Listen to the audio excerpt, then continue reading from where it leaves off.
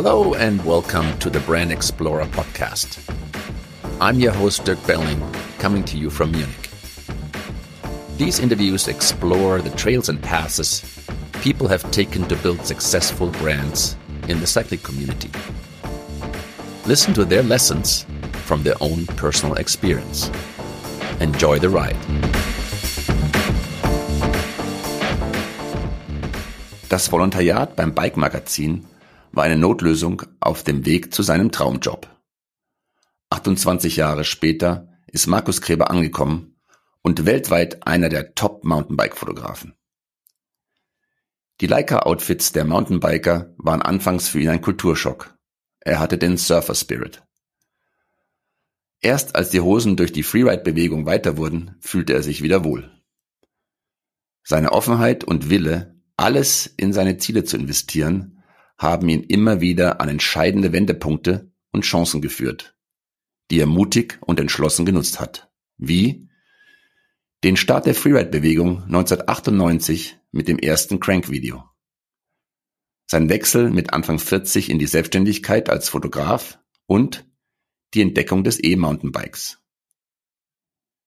Wir sprechen darüber, wie intensiv und kostspielig die ersten Versuche als Drohnenpionier geendet haben, über die Herausforderungen durch den E-Mountainbike-Boom heute und nach welchen Kriterien sich Markus immer seine Autos ausgesucht hat. Ride on. Markus, danke, dass du dir Zeit genommen hast, dich heute mit zu unterhalten. Gerne, kein Problem. Hallo Dirk. Hallo Markus. Morgen geht's für dich wieder zu Transalp, nach einem Jahr Pause wegen Corona. Auf was freust du dich am meisten? Also ich schaue halt, dass ich möglichst alles da mitfahre, zwar mit dem E-Bike, aber immerhin und schaue, dass ich an die coolsten Plätze halt hinkomme. Und das ist halt immer so ein bisschen eine Challenge auch dann und wo ich mich am meisten darauf freue, die Leute wieder zu sehen und überhaupt mal unter Leute wieder zu kommen. Ja, kann ich mir gut vorstellen. Ja. Du hast gesagt, es ist eine Challenge, an die guten Spots zu kommen. Du machst es jetzt schon was länger. Was ist da die Challenge für dich? Naja, also du musst halt vorher mal, am besten du kennst dich aus in der Gegend. Wenn du dich nicht auskennst, musst du die Karten anschauen, musst mit den Leuten reden, mit dem Rennleiter, mit dem Marc Schneider, bespreche ich mich da und schau halt, wie der Streckenverlauf ist. Und dann ist es halt nicht so einfach, dann immer beim ich schaue halt, dass ich beim Topfeld mitkomme immer und die dann halt mehrmals zu erwischen, ja. Ich habe natürlich auch ein Supportfahrzeug. Meine Frau fährt das Auto und pickt mich dann teilweise irgendwo wieder auf und fährt mich die langweiligen Passagen umschiffen wir quasi mit dem Auto und dann schaue ich, dass ich wieder das ganze Feld mindestens 2 oder 3 Mal fotografieren kann. Aber du machst das ja nicht jetzt zum ersten Mal. Oder ist das jetzt wieder eine neue Route dieses Jahr? Nee, ja, es ist sicher, ist ja jedes Jahr eine neue Route. Und ich habe den großen Vorteil, dass ich mittlerweile kennt man ja schon viel. Also ich bin ja viel in den Bergen unterwegs und insofern mindestens die Hälfte der Strecken oder der Spots oder der Berge da, die kenne ich eigentlich ganz gut. Ja. Ich kann meinen. Ja. Kannst du erinnern, man hat das letzte Mal so einen Spot verpasst, dass du wirklich da ankamst und zack war das Feld vorbei? Oh, also sagen wir mal so, ich habe den Vorteil, ich schaue, dass ich die Spitzengruppe natürlich kriege. Wenn ich die aber mal nicht kriege, ist es auch kein Problem, weil ich muss ja irgendwie einen Querschnitt bieten. Also ich brauche ja alle irgendwie, auch mal das Mittelfeld oder auch mal welche, die jetzt nicht so gut sind. Insofern, wenn ich einen Spot mal verpasse, dann ist es jetzt kein Beinbruch, kein Problem. Ja. So ein Transalp ist ja immer so ein ganz breites Spektrum von Mountainbikern, ja, also Spitzengruppe, die Rennfahrer bis hin zu denen, die vielleicht ihre erste Transalp fahren. Was für Leute dort beeindrucken dich da am meisten? Am meisten beeindrucken mich die Leute, die da völlig unvoreingenommen rangehen und noch nie überhaupt teilweise in den Bergen waren, irgendwelche Holländer oder sowas, die da oft dabei sind, die da einfach unvoreingenommen rangehen und da einfach mal mitfahren und dann aber auch ganz schön leiden müssen. Aber auf der anderen Seite dann auch am Schluss Party feiern. Das geht immer noch, Party. Ja, also wie es dieses Jahr wird, weiß man nicht. Ich denke mal, da sind schon einige Einschränkungen am Start, aber schauen wir mal, wie es wird. Also bisher war es schon eigentlich immer eine große Familie, die sich so über die Alpen wälzt, und das ist ja der Reiz an dem Ganzen. Eine Woche lang bist du quasi ausgeschaltet und bist da irgendwie in einer ganz anderen Welt und mit ganz anderen Leuten unterwegs, und das schweißt dann zusammen. Nach ein paar Tagen kennt man sich, und das ist so der Reiz auch an dem Ganzen. Jetzt hast du es ja schon ein paar Mal gemacht. Weißt du, wie oft du schon da über die Alpen gefahren bist selber? Also selber, du meinst Transalp Challenge Ja. oder generell Oder Alpenüberquerung? generell. Generell, Ja, ich genau. habe 2 oder 3 Alpenüberquerungen schon also unmotorisiert gemacht. Dann haben wir letztes Jahr mit dem E-Bike die Heckmeyer-Route gemacht mit dem Klaus Fleischer und dem Stefan Schlie zusammen. Das war auch eine coole Geschichte. Heckmeyer-Route ist ja so eine der Transalp-Routen. Und dann natürlich die Transalp, die ich begleitet habe, ja. Aber selber aus eigener Kraft bin ich auch schon ein paar Mal drüber gefahren. Und ich bin selber die Transalp auch sogar schon mal mitgefahren. 2003 war das. Transalp Challenge, meine ich, ja. Okay. Wenn du jetzt alles vergleichst, so unterschiedliche Jahre, aber auch unterschiedliche Bikes, welche ist dir am besten in Erinnerung geblieben? Hm, du meinst welche Alpenüberquerung oder welche Transalp Challenge oder? Ja, welche Alpenüberquerung, also mit dem Mountainbike über die Alpen fahren? Ich hab mal eine Transalp gemacht, einfach mit meinem besten Kumpel. Da habe ich damals ein Enduro gehabt mit 160 Millimeter. Damals waren die Enduros aber noch ein bisschen leichter, wie sie heute sind. Das hatte ich auch noch ein bisschen getuned. Das hatte, glaube ich, 11,5 Kilo oder so. Und das war für mich das ideale Bike. Heute mit so 16 Kilo Dingern würde ich mich dann, glaube ich, ein bisschen schwer tun. Deswegen heute lieber mit Motor. Und diese legendäre Heckmeyer-Route, die du wieder mit Klaus und dem Stefan gefahren bist, die seid ihr komplett von Anfang bis Ende mit E-Mountainbike gefahren. Die sind wir komplett mit E-Mountainbikes gefahren, und das war schon eine Herausforderung, weil da waren einige Schiebestrecken und Tragestrecken dabei und so weiter. Aber es war trotzdem ein gutes Erlebnis, war super. Was war da so die längste Schiebe- und Tragestrecke? Weil so ein E-Bike ist ja doch dann mehr als 16 Kilo. Ja, also das war das Schlappinerjoch, war das im Vorarlberg, geht ins Vorarlberg rein. Und das war echt Hardcore. Ja, wie muss man sich das vorstellen? So, was war der Hardcore? Naja, wenn es halt irgendwann mit Schieben nicht mehr weitergeht, dann musst du halt auch tragen. Und das E-Bike tragen mit Fotorucksack, also Fotorucksack plus E-Bike auf dem Buckel, ist dann schon nicht so ganz spaßig mehr. Hat sie keinen Sherpa dabei? Nee, leider nicht. Leider nicht. Ja. Ja, und einen Ersatzakku dann oft auch noch dabei gehabt bei manchen Etappen, also das ist dann schon schwer. Markus, jetzt will ich gerne, wie fing das Ganze für dich mit Mountainbiken an? Du bist ja schon länger dabei, aber die Story, wie fing das für dich an? Wo bist du das erste Mal in Kontakt mit dem Mountainbike getreten? Also das erste Mal Mountainbiken war Ende der 80er, Anfang der 90er Jahre. Da war ich gar kein Biker, da war ich Windsurfer. Ich habe meine ganze Jugend und bis ganz tief in die 20er, also jetzt 25, 28 war mein Hauptding eigentlich das Windsurfen. Und das Mountainbiken kam dann auf, eigentlich das war für mich eine Flautenbeschäftigung zuerst mal, ja. Das war cool, irgendwie am Gardasee zu sein, und wenn kein Wind war, dann ist man halt Mountainbiken gegangen, und das Ding hinten drauf, auf dem VW-Bus hinten drauf, hat sich auch gut gemacht. Und so fing mir das mit dem Mountainbiken an. Aber ich habe den Sport Mountainbiken erst eigentlich als Sport, also als Haupt- oder als dominanten Sport ähm, erst später ausgeübt dann. Das heißt, du kennst den Gardasee schon weit vor der Mountainbike-Zeit. Ja, ja, war da viel beim Windsurfen, habe da sogar 3 Jahre lang gearbeitet als Segellehrer und als Surflehrer. Und in der Zeit bin ich auch da zum Mountainbiken gekommen. Da sind wir da abends immer dann eine Runde noch Mountainbiken gegangen. Und dann bist du ja irgendwo beim Bike-Magazin als Volontär angetreten. Was hat dich dazu bewegt dann, wenn du Surfer bist? Genau, also das war, angefangen habe ich beim Surf-Magazin, ne, damals. Und das Surf-Magazin also das Surfen war eigentlich mein Hauptding und deswegen habe ich beim Surf-Magazin da angeheuert und wollte dann auch Journalist werden und wollte dann eine Ausbildung machen. Und das Bike-Magazin kam dann eigentlich mehr oder weniger als Notlösung erstmal, weil beim Surf-Magazin schlicht und einfach kein Ausbildungsplatz frei war. Deswegen habe ich dann beim Bike-Magazin gefragt, das fand ich ja auch cool damals schon und so weiter. War halt nicht mein Hauptding, aber ich wollte diese Ausbildung machen und da bin ich dann nach langem Hin und Her bin ich da dann untergekommen. Ja, also es war aber eine ganz schöne Challenge, weil damals war da ein ganz schöner Zulauf und jeder wollte das machen und der Uli Stanzio, mein damaliger Chef, der damalige Chefredakteur vom Bike Magazin, der hat mich da ganz schön lang zappeln lassen, bis er mich da dann genommen hat als Volontär. Das hat bestimmt irgendwie ein halbes Jahr oder so gedauert und immer wieder noch eine Geschichte machen und noch mehr musste ich mich beweisen und so weiter. War nicht so einfach. Sprichst du heute mit Uli ab und zu noch drüber?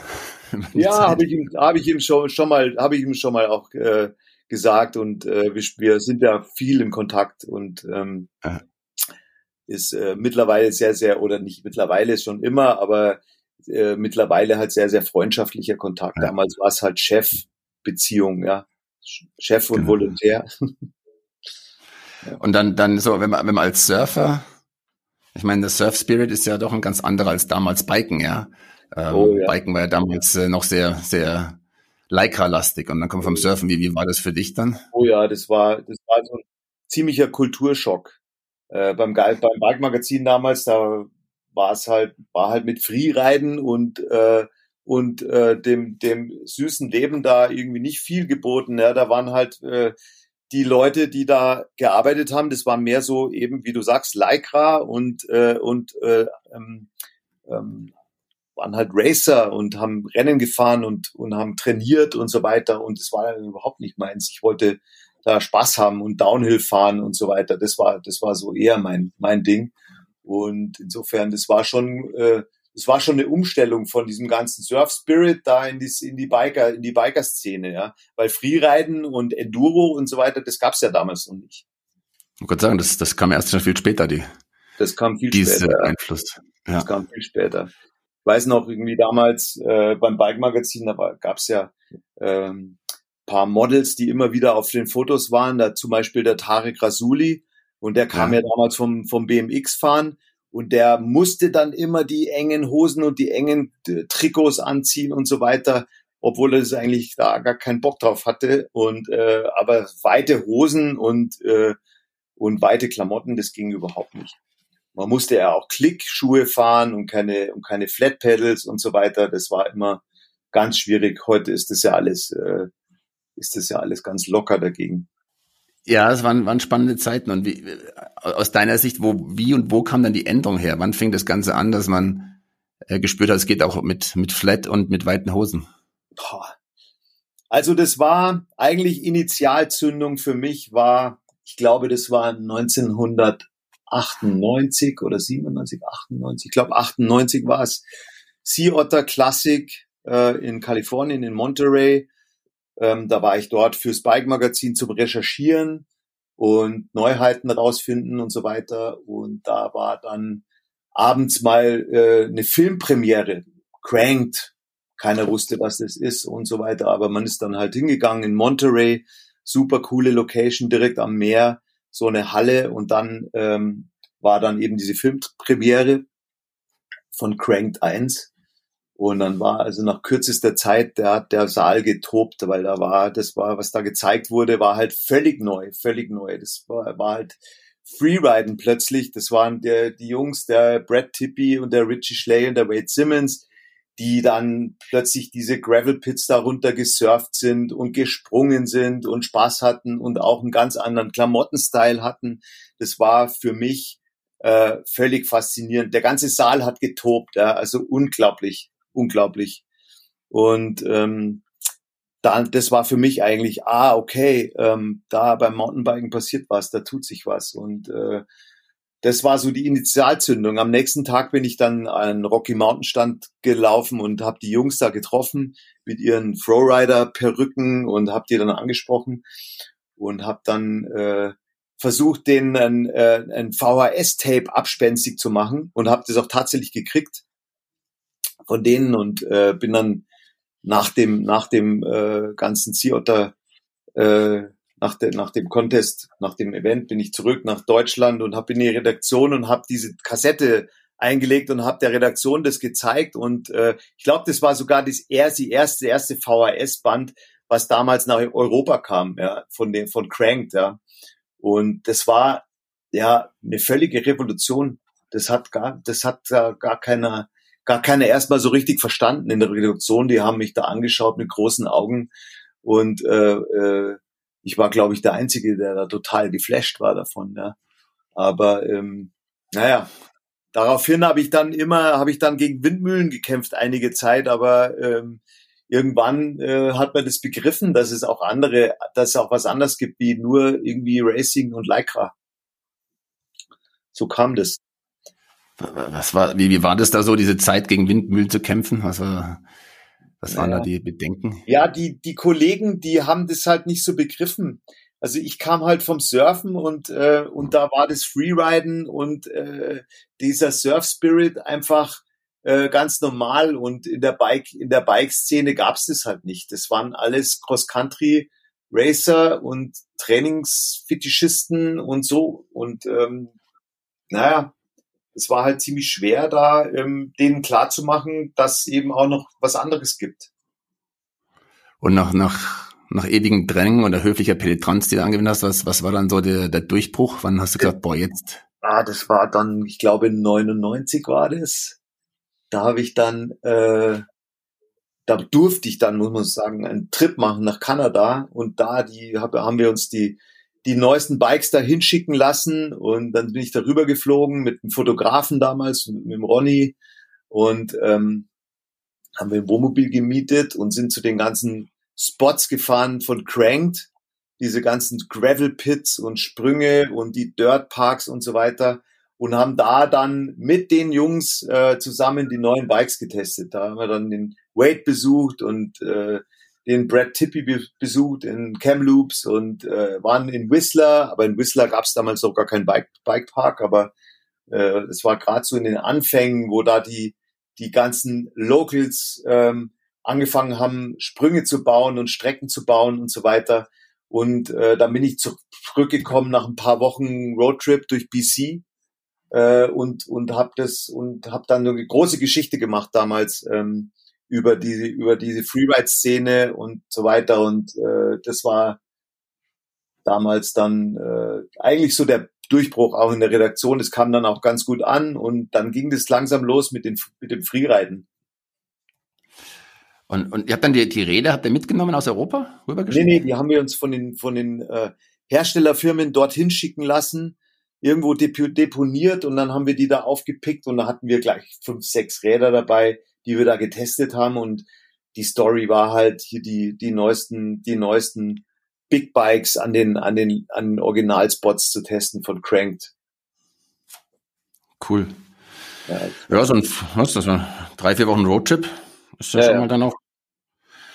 Das war super. Besonderheit, ja. Cool. Ja. Und in Whistler war noch kein Park zu dem Zeitpunkt. Nee, da war nix. Da ist man noch mit so Quads haben sie uns da hochgeschattelt und so weiter. Und es war da hat's gerade angefangen, dass da so ein paar Locals waren, die so Strecken gebaut haben. Das Streckenbauen überhaupt, das war ja damals, das gab's ja eigentlich noch nicht. Das fing dann erst so an, dass man überhaupt so was angelegt hat und Sprünge gebaut hat und so weiter. Ich meine, inzwischen heute gibt's ja jetzt schon seit, ich glaube 2005 gibt's ja das Freeride Mag. Das heißt, das hat ja noch ein paar Jahre gedauert. Mhm. Aber so jetzt das mit zu etablieren, hast du also ganz schön viel mit angeschoben am Anfang, wenn ich es richtig so sehe, oder? Beim Konzipieren und so weiter war ich dabei. Der Chefredakteur war von Anfang an der Dimitri. Ich war damals bei Bike fest verankert ich habe ja das Testressort da gemacht und war halt da Tester und war Testleiter und habe aber trotzdem damit mitgeholfen, das anzuschieben, das Projekt, das Freeride-Magazin, genau. Ja. Das ist auch ein spannendes Thema, Testleiter. Mein Bike steht ja weltweit für das Magazin, was die Standards immer wieder gepusht hat und was auch da an der ganzen Entwicklung von Bikes maßgeblich beeindruckt war. Wenn ich zurückerinnerst, als du Testleiter warst, was waren da so die Hauptherausforderungen an den Bikes? Naja, als ich Testleiter war, das war ja die Anfangszeit der, sagen wir so, da gab's halt Hardtails und als die Federgabel kam, dann war das so ungefähr so, irgendwie braucht man das ungefähr so überhaupt, ja. Und das waren ja Pionierzeiten. Man konnte da ist ja wie monatlich gab's Revolutionen und so weiter, ja. Und man kam gar nicht mehr hinterher mit der Testerei und mit neuen Produkten und so weiter. Und das war natürlich eine riesen Herausforderung da, ja. Und halt auch spannende Zeiten. An was für technische Revolutionen erinnert sich da am meisten noch? Wo er sagt, in dem Sinn auch hat am meisten Wind gemacht und Wirbel? Naja, als ich angefangen habe, gab's zum Beispiel, da gab's zwei Federgabeln. Das eine war die RockShox Mark 21 mit damals schon Öl gedämpft und mit Luft gefedert. Und dann gab's die Manitou 1 und die hatte nur Elastomere. Und es war irgendwie so die Frage, ja, was braucht man, ja? Braucht man unbedingt eine Dämpfung überhaupt oder reichen auch so Gummipuffer? Oder braucht man überhaupt eine gefederte Gabel oder reicht auch ein gefederter Vorbau? Ich habe damals irgendwie eine Geschichte gemacht, kann ich mich noch erinnern, gemacht. Was ist besser, Federgabel, gefederter Vorbau oder dicker Reifen? Also so ging es damals ab, ja. Und man wusste einfach ja gar nicht, in welche Richtung geht's und so weiter. War sehr spannend. Und die Reifen waren damals ja auch alles andere als dick, oder? Ja, aber es gab damals schon einen richtig dicken, fetten Reifen, den hatte ich auch Anfang der 90er Jahre schon, den Specialized Ground Control. Das war damals schon, der war 2,5 Zoll war der schon dick, ja. Also es war ein ganz richtiger Ballonreifen. Den habe ich immer super gefunden. Am Vorderrad habe ich den mal gefahren. Aber grundsätzlich richtig, natürlich, die meisten waren ziemlich schmal. Also aus heutiger Sicht natürlich völlig unfahrbar, ja. Vor ein paar Wochen hatte ich ja Sepp Espinosa auch im Gespräch, der auch da ziemlich in die Tiefe ging in die Anfangszeiten, die ersten Bikes und da so von seinen ersten Testfahrten auf Bikes mit Vollfederung, mit Federgabel, mit Scheibenbremse erzählte. An was erinnerst du dich da, also als diese neuen technischen Highlights kamen, an welche interessanten, spannenden Episoden, wo er sagt, Also die Scheibenbremse, das war ja auch so ein Ding. Scheibenbremse, braucht man das überhaupt oder braucht man es nicht? Oder ist es nur ein Hype, der bald wieder vorbeigeht und so weiter? Und als die ersten Scheibenbremsen kamen, haben wir uns dann natürlich als Magazin draufgestürzt und war auch ganz spannend, weil die sind da die haben ja natürlich Kinderkrankheiten gehabt und sind da ziemlich kaputt gegangen am Anfang gleich, ja. Und da gab es schon einige spannende Episoden, ja, als die Sachsbremse kam und als dann der Horst Leitner damals mit seiner Bremse kam, weiß ich noch, der war dann irgendwie Stammgast in der Redaktion, der kam irgendwie einmal im Monat von Kalifornien rüber geflogen, weil wieder irgendwie eine Scheibenbremse bei uns im Test kaputt gegangen ist und hat das höchstpersönlich untersuchen müssen und so weiter und wollte uns da überzeugen, dass wir viel zu hart testen und so. Und ja, das sind so das waren spannende Zeiten, gerade mit Scheibenbremsen und Federgabeln, als das aufkam oder dann mit Full Suspension Bike später. Aber das haben ja viele, in vielen Bereichen gab es ja diese Hersteller, die ein Risiko genommen haben, die innovativ waren. Wenn du die heute wieder triffst und Gespräche hast, kommt dann nochmal so Gedanken an diese Zeiten von denen auch so, was das Bike-Magazin geleistet hat? Absolut, ja. Also einige sind ja noch dabei, viele sind nicht mehr so dabei. Der Horst Leitner zum Beispiel, den habe ich lange nicht mehr gesehen. Der ist nicht mehr, glaube ich, nicht mehr in der Bike-Branche tätig jetzt, aber einige von ganz früher sind da natürlich noch dabei und da lacht man auch drüber, über die alten Zeiten natürlich, ja. Schon sehr, sehr spannend. Welche Personen sind da so hängen geblieben? Sagst du, das waren echt immer intensive Gespräche? Oder interessante Gespräche? Welche Personen waren da für dich Da waren Highlights? Personen, die heute noch da sind, zum Beispiel ein Dirk Jans, der heute immer noch in der Branche ist, oder ein Roman Arnold natürlich, ähm, der mit Canyon, und Stefan Götz, und es sind viele Namen, die über Jahrzehnte mittlerweile ähm, da immer noch in der Family sind und dabei sind. Ja. Das Ganze scheint sich jetzt ähnlich wiederholt zu haben mit E-Mountainbike, wo du ja auch ähnlich wie bei den Freeridern angefangen hast, weit vorher vom ersten Magazin schon bei der Bike äh, die Flaggen zu wehen dafür. Kann man das so sehen? Ja, man muss es eher so sehen. Das E-Bike, das war für mich ganz am Anfang eigentlich mehr so ein Arbeitsgerät. Ja. Es war für mich insofern, weil ich war ja dann irgendwann, habe ich ja mich verabschiedet von der Schreiberei und vom Redakteur sein und bin dann zum Fotografieren übergegangen und habe lange Zeit da mit normalen Bikes natürlich mein Zeug da hochgeschleppt, und als die E-Bikes kamen, war das natürlich für mich revolutionär, weil ich plötzlich ganz andere Möglichkeit hatte, an die Spots zu kommen und mit guten Fahrern trotz Fotoequipment gleich schnell hochzufahren im Berg und so weiter. Ja, das waren meine Anfänge mit E-Bike, und damals waren die E-Bikes natürlich noch nicht so, dass man sagen konnte, okay, das ist jetzt ein eigener Sport, ja, aber das hat sich dann relativ schnell so entwickelt, ja, und irgendwann äh, war es dann auch reif für ein Magazin, logischerweise, ja. Das EMTB-Magazin haben wir dann, aber das war natürlich erst später, also 2016 haben wir das EMTB-Magazin gegründet. Und kannst du erinnern, wann hast du dein erstes E-Mountainbike gefahren? Was war da dieser Ähm, Moment der Erleuchtung? Ich glaube, das war in Massavecchia, und das war das erste Mountainbike, E-Mountainbike, das war das Flyer. Weiß gar nicht mehr, wie es geheißen hat. Das erste motorisierte Mountainbike war das Flyer, glaube ich. Und da sind wir Strecken gefahren, die wir sonst nur runtergefahren sind. Und dann sind wir irgendwie über die Sprünge dann bergauf gesprungen und so weiter. Das war irgendwie völlig strange, ja. Und da haben wir das Grinsen gar nicht mehr aus dem Gesicht bekommen, natürlich, ja.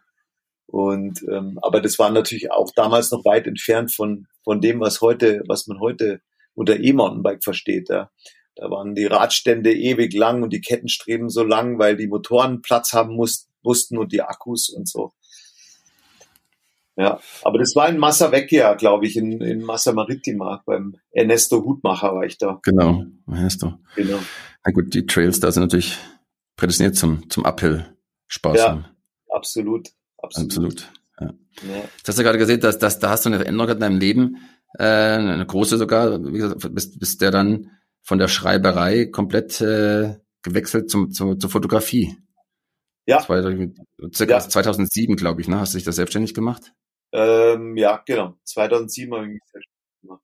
Fotografieren habe ich schon ein bisschen früher angefangen, ähm, aber selbst so richtig den Schritt gewagt habe ich dann 2007, ja, genau. Und ich meine, du warst ja jetzt da bei Bike gut drinnen und alles lief doch anscheinend gut, und dann dieser krasse Ja, Wechsel, wie kam es dazu, Markus? ja.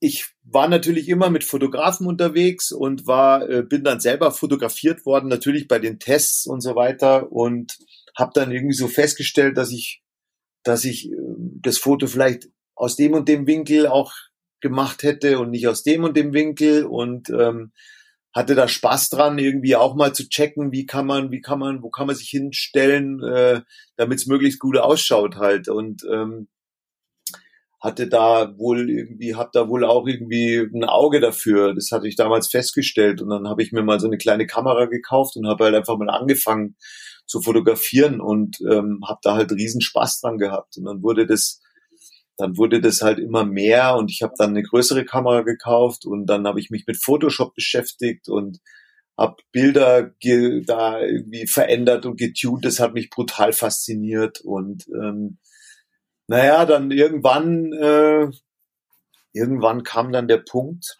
was war das? Ja, kann mich erinnern.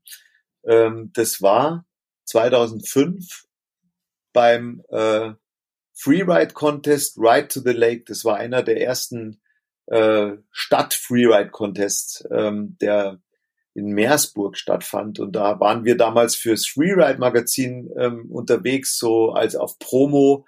Da kam gerade die Freeride auch zum ersten Mal raus und da waren wir mit meinem alten T2-Bus, irgendwie hatten wir als Promomobil ausstaffiert und da haben wir Magazine verteilt und so weiter. Und ich bin da mit meiner kleinen Kamera, die hatte schon so ein Klappdisplay, bin ich mal da an die Strecke gegangen und habe da mal so ein bisschen rumprobiert und habe mich da an so eine Mauer gestellt, an so einen Drop und dann ein paar Fotos gemacht und dann kam Kyle Strait vorbeigeflogen und ich habe scheinbar im richtigen Moment abgedrückt und ich habe genau erwischt, wie er das Bike voll quergelegt hatte und flog da in die Häuserschlucht rein und links und rechts schauten die alten Omas aus den Fenstern raus und es war irgendwie ein super Shot. Und dann haben wir den dann abgedruckt im Freeride Magazin bei der Berichterstattung über den Ride to the Lake Contest und kurze Zeit später, nachdem das Magazin dann erschienen war, kriegte ich eine E-Mail von Steve Blick. Das war damals der Bike-Chef von Oakley. Und der meinte, er wollte gern dieses Bild kaufen und wollte da gern ein Poster mitmachen. Und ich so, echt krass. Der will mir das Bild abkaufen. Eine Hausnummer, ne? Oakley. Ja, war ja eine Riesenhausnummer, ja. Und wie viel ich dafür haben wollte, ja. Da habe ich gesagt, so gepokert, sage ich 800 Euro. Und dann haben wir den Deal gemacht und der hat mir für 800 Euro dieses Foto abgekauft. Und es kam dann weltweit als Poster. Also Riesenposter, irgendwie mit Kyle Strait, wie er in Meersburg den Drop in die Häuserschlucht runterspringt. Und da habe ich mir gedacht, cool, wenn das so einfach ist, klick, klick und dann schnell verdientes Geld. Nee, hat mir natürlich auch super Spaß gemacht, aber ich habe da irgendwie Feuer gefangen. Also das war so die Initialzündung irgendwie mit der Fotografiererei und dann habe ich natürlich immer mehr gemacht und dann kamen irgendwie Anfragen, ob ich nicht das Shooting machen könnte und das Shooting. Dann kam Red Bull auf mich zu, ich sollte den District Ride in Nürnberg fotografieren und so. Und das habe ich dann auch gemacht. Aber ich habe gleichzeitig war ich angestellt beim Bike Magazin und kam dadurch natürlich auch so ein bisschen in Konflikt, ja.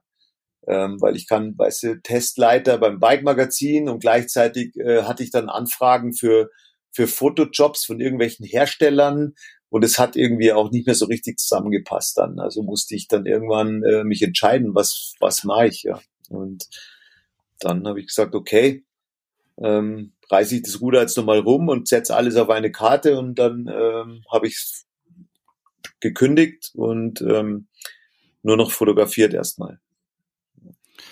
Wenn du jetzt zurückblickst, so, ich meine, das machst du jetzt ja auch schon, was hast dann 14 Jahre. Ja. Was war so seine Learning, so sich in die Selbstständigkeit zu begeben? Wenn sich einer zuhört, sagt, ich will Fotograf werden. Was für Tipps hast du für den oder dich das selbstständig machen? Naja, also mein großer Vorteil war natürlich, dass ich viele Leute gekannt habe, ja. Also das war ein Riesenvorteil. Ich weiß nicht, ob ich das gemacht hätte, wenn ich niemanden gekannt hätte, ja. Und man kann das ja auch beobachten. Also da kannst du noch so gut fotografieren, aber wenn du in der Szene niemanden kennst, dann tust du dich halt viel schwerer, wie jemanden, der da quasi, wo die Türen offen stehen, ja. Und ich hatte das Riesenglück, dass das bei mir der Fall war. Und ich hatte auch das Riesenglück, dass viele Leute, mit denen ich war ja als Testleiter nicht unbedingt der beliebteste bei manchen Leuten, ne, hatte ich natürlich trotzdem das Glück, dass die trotzdem zu mir gestanden haben und dann gesagt haben, hey, pass auf, egal was war, irgendwie du machst coole Fotos und du kriegst Jobs, ja. Also das war schon super. Hätte ich auch nicht so gedacht, aber naja, ist gut. Muss man neugierig sein. Also, ja klar, als Testleiter, Das kam auch beim Sepp raus, dann muss man Leuten auch was anderes über das Produkt sagen, Ja, als sie vielleicht gerne hören wollen. Und so, ja, das, richtig. wie war das da für dich so, wenn du einer Firma sagen musstest, also, Naja, wie gesagt, ich war halt mehr oder weniger verrufen als so der alles da irgendwie immer zerrissen hat und so weiter, ja. Und war bei vielen Leuten die haben nicht gerade Hurra geschrien, äh, wenn mein Name gefallen ist, ja, in der Szene und in der Branche. Und dann aus dieser Situation raus zu sagen, ich mache mich jetzt selbstständig und gib mir bitte Jobs, ja, äh, ist ja ein Risiko gewesen. ja. Aber zurückbringen, war das auch irgendwie so ein Druck für dich immer wieder, diese Konfrontation mit den Kunden? Oder wie hast du das? Also du meinst, bevor ich Fotos gemacht habe? Ja, War genau. das, Ich meine, weil du warst da nicht so beliebt und musstest denen auch mal das war mein was Job als sagen. Journalist. Als Ja, Journalist kannst du ja nicht beliebt sein bei jedem. Du bist immer nur bei ja. dem beliebt, dessen Test gut ausgefallen ist, ja. Hat sich dann schlagartig geändert durch die Fotografie.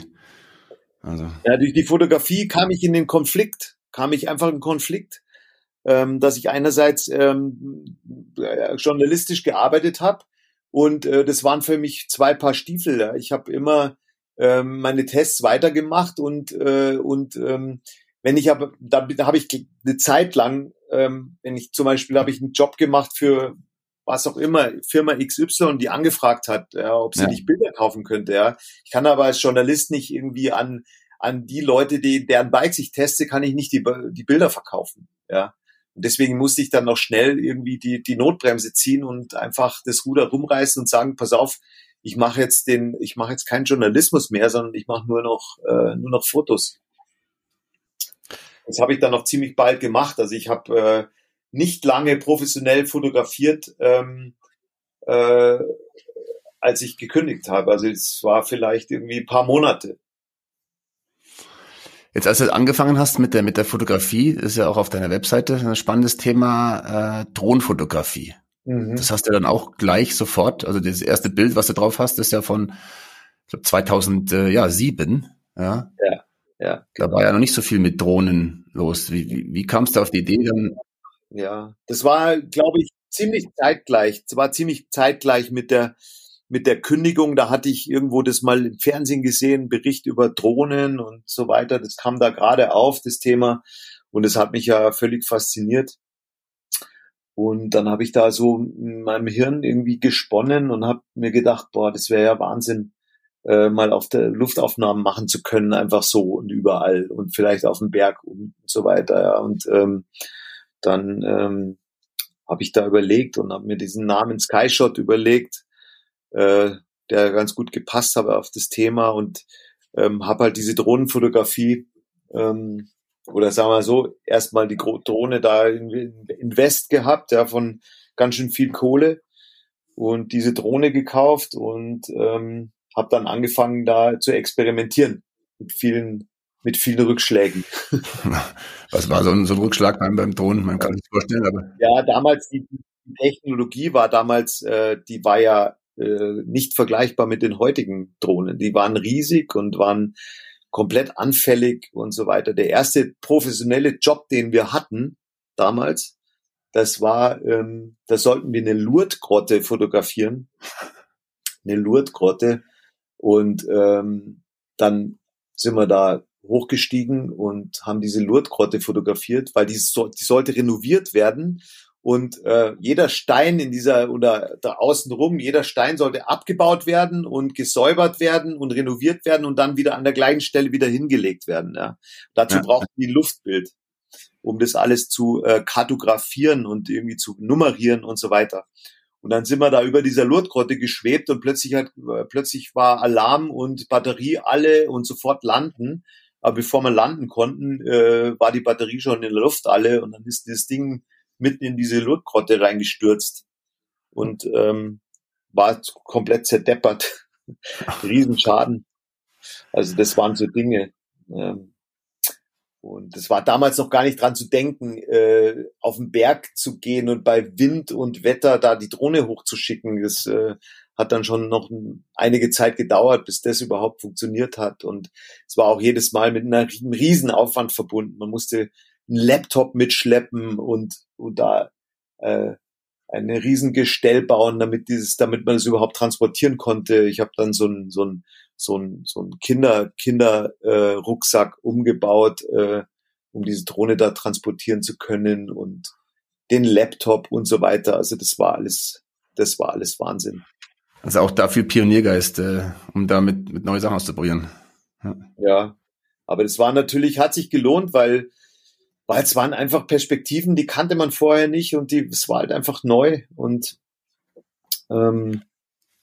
spannend. Was war so dein Highlight mit der Drohnenfotografie? Du hast es ja schön dokumentiert auf deiner Website, aber so für dich sagst du, boah, das Bild, das sticht so für dich heraus. Das Bild der Bilder ist entstanden vor 3 Jahren, glaube ich, in Dolomiten, und das war dann Cover von National Geographic Travel, also vom Reisemagazin von National Geographic in Amerika. Also das war, Wow. kam irgendwie auf das Bild. Ich weiß gar nicht ganz genau wie, aber irgendwie kam dann die Anfrage, boah, das Bild, Wahnsinn, können wir das nehmen eigentlich wollten sie es als Doppelseite im Heft nehmen, und dann dann habe ich es denen geschickt, und dann kam die E-Mail, wir finden es so geil, wir wollen es als Cover nehmen.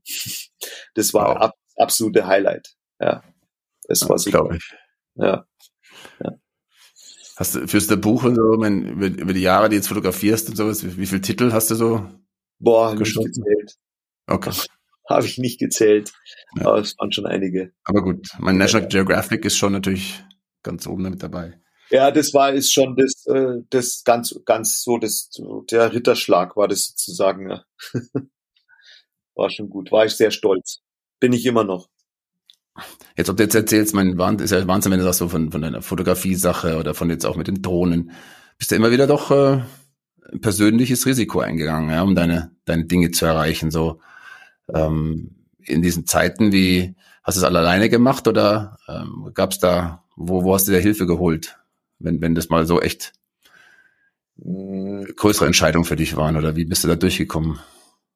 Wie meinst du, jetzt Hilfe geholt von Unterstützung von anderen Leuten, Ich meine, ja, andere Leute oder eben hast du jemand, der Rat gibt da, oder? Also damals, als die Drohnengeschichte anfing, da war mir eigentlich relativ klar, dass ich das alleine nicht zusätzlich noch stemmen kann. Neben der normalen Fotografie auch noch die Drohnengeschichte und diese Firma Skyshot aufzubauen. Ich habe dann noch gleich mit Skyshot damals eine GmbH gegründet, einfach aus versicherungstechnischen Gründen besser, zur Absicherung und so weiter.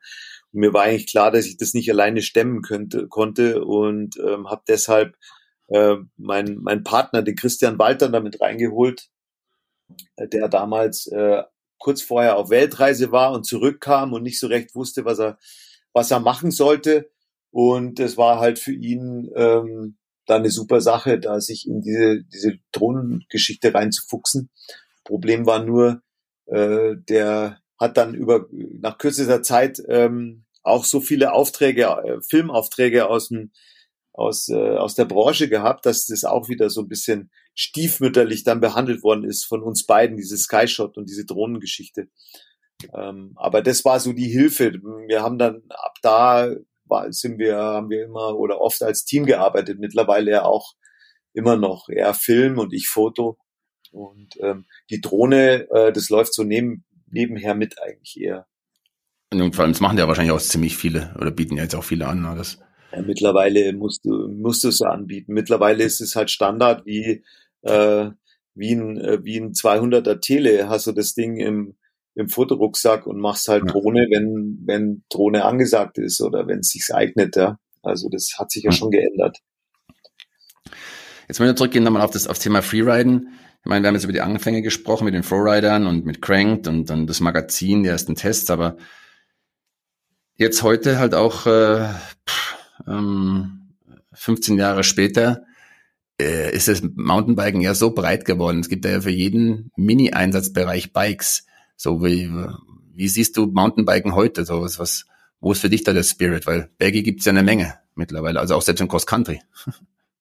Baggy meinst du? Baggy. Ja, Oder Baggy Shorts. Ja, heute, wenn du mit engen Klamotten fährst, dann bist du ja fast schon ein Outsider. Ja, klar. Nee, aber naja, heute ist das E-Biken halt dazugekommen und das Freeriden ist ganz normal geworden, beziehungsweise hat sich auch in eine für mich ein bisschen seltsame Richtung auch entwickelt. Ja. Aber ja, es ist alles, hat sich diversifiziert und es geht in alle möglichen Richtungen jetzt. Was sind da für dich seltsame Richtungen, wo es hinging, das Freeriden? Ja, also das, was heute die Leute unter Freeriden verstehen, die fahren im Bikepark, lassen sich da hochgondeln und fahren irgendwelche Strecken runter, ist jetzt nicht das, was ich ursprünglich mal unter Freeriden verstanden habe. Ja, Freeriden war für mich ein Bike für alles und da war eher dieser Explorer-Gedanke und eher so, der Weg ist das Ziel und wir haben Spaß am Fahren und wir sind nicht so leistungsorientiert und so weiter. Das waren alles diese Komponenten, die das Freeriden ausgemacht haben. Aber mittlerweile ist es ja ein kompletter Leistungssport geworden und Hochleistungssport und immer schneller, höher, weiter. Das ist jetzt nicht so das, was ich unter Freeriden verstehe. Ja. Aber ist dann das EMTB vielleicht für dich das neue Freeriden? Ein Bike, mit dem man alles macht? Ja, irgendwo auf eine Art könnte man es so sagen fast, ja. Ja. Das ist gar nicht so schlecht, ja. Ja, ich meine, du bist ja jetzt schon so viel um die ganze Welt auf den schönsten Flecken gebiked, aber wo sagst du, hey, wenn es einen Fleck gibt, wo ich sage, da gehe ich sofort hin, wo wäre das? Also ich fahr am liebsten bei mir vor der Haustür. Ja, weil also mittlerweile auch aus vielen Gründen. Ich bin nicht so der Typ, der unbedingt wegreisen muss. Ich komme sowieso genug rum, ja. Also das mal abgesehen davon, aber für mich ist da, wo der Trail ist gut zum Biken und das ist also ich muss nicht Gott weiß wohin fahren zum Biken, ja, okay. Sagen wir so. Aber natürlich, wenn ich jetzt in Dolomiten fahre, ist das auch ganz cool, sicher. Aber da so zum selber Biken würde ich jetzt nicht für 2 Tage einen Trip sonst wohin machen. Okay. Ja. Aber Trips, da bist du ja schon seit langem und viel mit deinem Bus unterwegs, ja. Das Thema, also gesagt, am Gardasee warst du ja schon vorm Biken mit dem Bus. Ja. Wie fing das an? Dein Vanlife hat ja auch schon früh angefangen, oder? Ja, Vanlife war für mich schon immer eine Sache der Logik.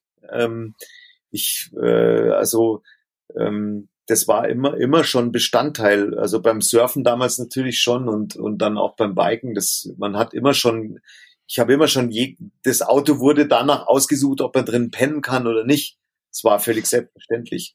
Und so ist es eigentlich heute noch. Und für mich ist es auch ein Ausdruck von Freiheit, einfach ein Auto zu haben, wo ich jederzeit stehen bleiben kann und drin schlafen kann.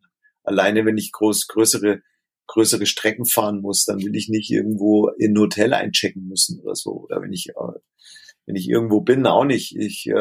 Einchecken, auschecken und ist überhaupt was frei und so weiter, finde ich irgendwie ziemlich langweilig. Deswegen, also Vanlife ist heute große Mode, aber für mich war es eigentlich immer schon völlig selbstverständlich. Wann bist du zum ersten Mal zum Gardasee runtergefahren, zum Surfen? Sobald ich einen Führerschein hatte, bin ich jedes Wochenende damals am Gardasee gewesen. Wo bist du denn vorher gesurft? Naja, musste ich halt von meinen Eltern mich fahren lassen oder habe mir irgendwelche Anhänger gebaut fürs Fahrrad, wo ich zum Baggersee gefahren bin mit Surfbrett. Wo war das? Welchen Baggersee hast du unsicher gemacht? Ja, ich bin ja im Osten von München aufgewachsen, Neukäferloh, Vaterstetten da die Gegend und der nächst erreichbare surfbare See, das war der Feringersee. Und da bin ich dann immer mit dem Fahrrad und habe da so einen Anhänger gebaut, wo ich dann irgendwie das Ding transportieren konnte und bin dahin geradelt. Wahnsinn. Würde heute keiner mehr machen. Ja, hört sich kurz an, aber ist schon eine ganze Ecke, weil man so ein Ja, Equipment mitziehen muss und ja, das war absolut. ja damals. Ja. Waren deine Eltern auch Segler, Surfer oder? Segler, ja. Mein Vater war Segler und Okay. Skifahrer und Segler. Damit bin ich aufgewachsen eigentlich, ja. Also mit dem Wassersport und mit dem Skifahren bin ich aufgewachsen, ne? Und damals, als du dann so anfingst, hast du da schon mal einen Berufswunsch oder hast du gesagt, okay, das will ich werden oder wie hat sich das für dich so ergeben? Ich hatte immer das Surfen im Kopf und ich hatte immer im Kopf, dass ich irgendwas machen wollte, wo ich nicht irgendwie so einen Job habe, wo ich von 8 bis 5 da reinrenne und dann nur meinen Feierabend habe und meine Wochenenden habe und sonst irgendwie mir der Job keinen Spaß macht. Ja. Mir war immer klar, dass ich einen Job mal machen muss, der mir als Job Spaß macht, der irgendwie, wo sich das Hobby und Beruf irgendwie vermischt. Ja. Das war für mich völlig logisch und deswegen diese Richtung damals zu sagen, ich will zur Surfredaktion gehen und will Journalist werden, das war für mich irgendwie eine logische Entwicklung. Und dann mit dem Biken auch logisch irgendwie. Und war ja dann auch schnell irgendwie völlig angefixt vom Biken. Und das war deswegen, also Berufswunsch war immer das, was ich als Hobby gemacht habe. Das musste ich machen irgendwie, weil was anderes kam gar nicht in Frage. Kann man sagen, kannst du sagen, hast da auch viel Glück gehabt im Leben? Da? Ich habe bestimmt auch Glück gehabt, die Zeit war auch die richtige ähm, und sicher, ich habe auch Glück gehabt, bestimmt. Ja, aber ich habe halt auch viel irgendwie dafür gemacht und viel in Kauf genommen und so weiter. Also es ist mir jetzt auch nicht zugeflogen alles, sagen wir es so. Was war so die größten Anstrengungen, wenn du zurückblickst? Das war echt, da hast du hart gearbeitet, um weiterzukommen? Naja, also mit dem Fotografieren, da war ich ja fast schon 40, als ich da mich selbstständig gemacht habe. Und da habe ich schon irgendwie in den Anfangsjahren ähm, Tag und Nacht war ich da völlig wie besessen irgendwie am Thema und habe dann Bilder bearbeitet und habe versucht, neue Perspektiven zu finden. Bin rausgegangen mit den Jungs und habe was ausprobiert und bei Wind und Wetter und habe dann bin auf Bäume geklettert und habe Löcher gegraben, wo man reingekrochen ist und irgendwelche neuen Perspektiven gefunden hat und dann auch mit der Drohnenfotografierei natürlich dann, ging auch in die Richtung, einfach was Neues zu finden und es war auch viel Invest natürlich, ja, also Ja, finanziell. Es war jetzt nicht billig alles, ja, und ja. die Rechnung ist aufgegangen, aber habe auch viel riskiert schon auch und ja. Stark, ja. Inzwischen hast du ja einen Partner mit deiner Frau, Ja, der ja, zusammen unterwegs seid. ja, ja, Das, letztes habe ich ja. gesehen, irgendwo beim Weltcup oder irgendwo hat sie auch da einen Schnappschuss Ja, gemacht von ja. Mathieu van Ja, der die Poel. hat sogar den Shot des Tages gemacht, ja. Vom Van Echt? der Okay. Poel. Ja, genau. Ja, nee, also Aber da habe das ich auch ist, großes Glück. ich wollte gerade Ja. sagen, dass jetzt jemand zu haben, der da immer da ist und einen da. Naja, die supportet mich und die ist immer am Start und die macht das ganze Backoffice und unterstützt mich und ist bei den Reisen dabei und macht Assistenz und bin ich schon sehr froh, dass ich die habe. Also das war schon ein riesen Glück im Leben. Ja. Und wenn mir richtig hast du erzählt, ihr wart jetzt über mehrere Monate, war ihr mit eurem Bus jetzt im Winter, also 2021, wart ihr unterwegs, seid ihr da Corona entflohen. Wo war der da unterwegs? Wir waren auf den Kanaren, hauptsächlich Fuerteventura, aber auch Teneriffa und La Palma noch. Da Wow. waren wir fast 4 Monate, ja. Und Genau. alles in dem T2-Bus. Nein, wir haben mittlerweile einen etwas größeren Ah. Bus, also nicht ganz groß, aber ein bisschen größer, haben uns da schon ein bisschen vergrößert. Ähm, aber jetzt auch nicht so riesengroß. Also das ist ein Peugeot Boxer, Ja. mittellang, mittelhoch, so mit Bett hinten und unten drunter, Bike-Garage, wo man 2 Bikes reinschieben kann und eine Außendusche haben wir und da haben wir viel rumgebastelt und das ist jetzt schon Cool. schon eine Verbesserung, also was heißt Verbesserung? Der T2 und der T3 ist ja immer noch am Start, aber halt nicht mehr, also das ist jetzt mittlerweile ein bisschen mehr Komfort haben wir uns jetzt mal gegönnt, ja. Wie lange hast du den T2 jetzt schon? Das ist auch schon ewig, oder? Also du meinst den T3 Synchro, oder? Ja, Das ist schon so den T3, ja. genau. Den habe ich, auch schon ewiger, bestimmt 2004 oder sowas. 2003, 2004 habe ich den gekauft, glaube ich. Und da haben wir schon auch viel Zeit reingesteckt, oder? Ja, viel Zeit und Geld reingesteckt. Das ist ein richtiges Geldgrab. Aber irgendwann bist du da drin und dann gibt's kein Zurück mehr bei dem Auto. Das ist also ganz furchtbar, aber er gibt auch zurück. Also ich hätte viel ohne den gar nicht machen können und der hat mir schon viel geholfen bei den ganzen Shootings und so weiter. Mhm. Ja. Was zum Beispiel, wo hat der da wirklich geholfen oder was? Hast du ein Beispiel? Oder? Boah, also die ersten Transalp Challenge Rennen, die ich fotografiert habe, bin ich weitgehend mit dem T3 Synchro mitgefahren. Ja, da war ich ja auch alleine und hab da drin geschlafen und bin dann morgens immer irgendwo hochgefahren, hab die dann fotografiert und bin dann möglichst mit denen auf der Strecke mitgefahren teilweise, ja. Also das war schon abenteuerlich. Und da hat er mir schon viel geholfen, ja. Der ist ja auch bekannt wie ein bunter Hund. Ja, jetzt nochmal so zum EMTB. Ich meine, du hast da die Anfänge, hast gesagt selber, das war es für dich dann ein Muli, ein Willkommenes fürs Foto. Und jetzt gibt's da auch, wie bei Freeride, gibt's jetzt da ein eigenes Magazin. Und jetzt durch Corona ist das durch die Decke geschossen. Und jeder fährt's und überall ist man nur mit dem E-Bike. Also durch die Decke geschossen ist jetzt auch schon vor Corona, muss man sagen. Okay. Das EMTB-Magazin ist schon gut eingeschlagen. Ich meinte EMTB, die Fahrräder, also das was jetzt das wirklich die letzten 1,5 Jahre. Das E-Biken, ja, ist wie gut, also das gesamte Bike-Business ist oder die ganze Nachfrage nach Mountainbikes oder nach überhaupt Fahrrädern ist durch die Decke gegangen, ja, richtig. Genau. Und deshalb bringt er jetzt ja auch viele Leute auf die Trails, ja, oder gibt's ja mittlerweile auch schon einen Stress dadurch. Wie siehst du das oder wie bekommst du das mit? Ich meine, ihr macht ja da auch in EMTB was. Ja, also schwieriges Thema. Ja. Gibt viele schwarze Schafe. Aufklärungsarbeit ist ultra wichtig und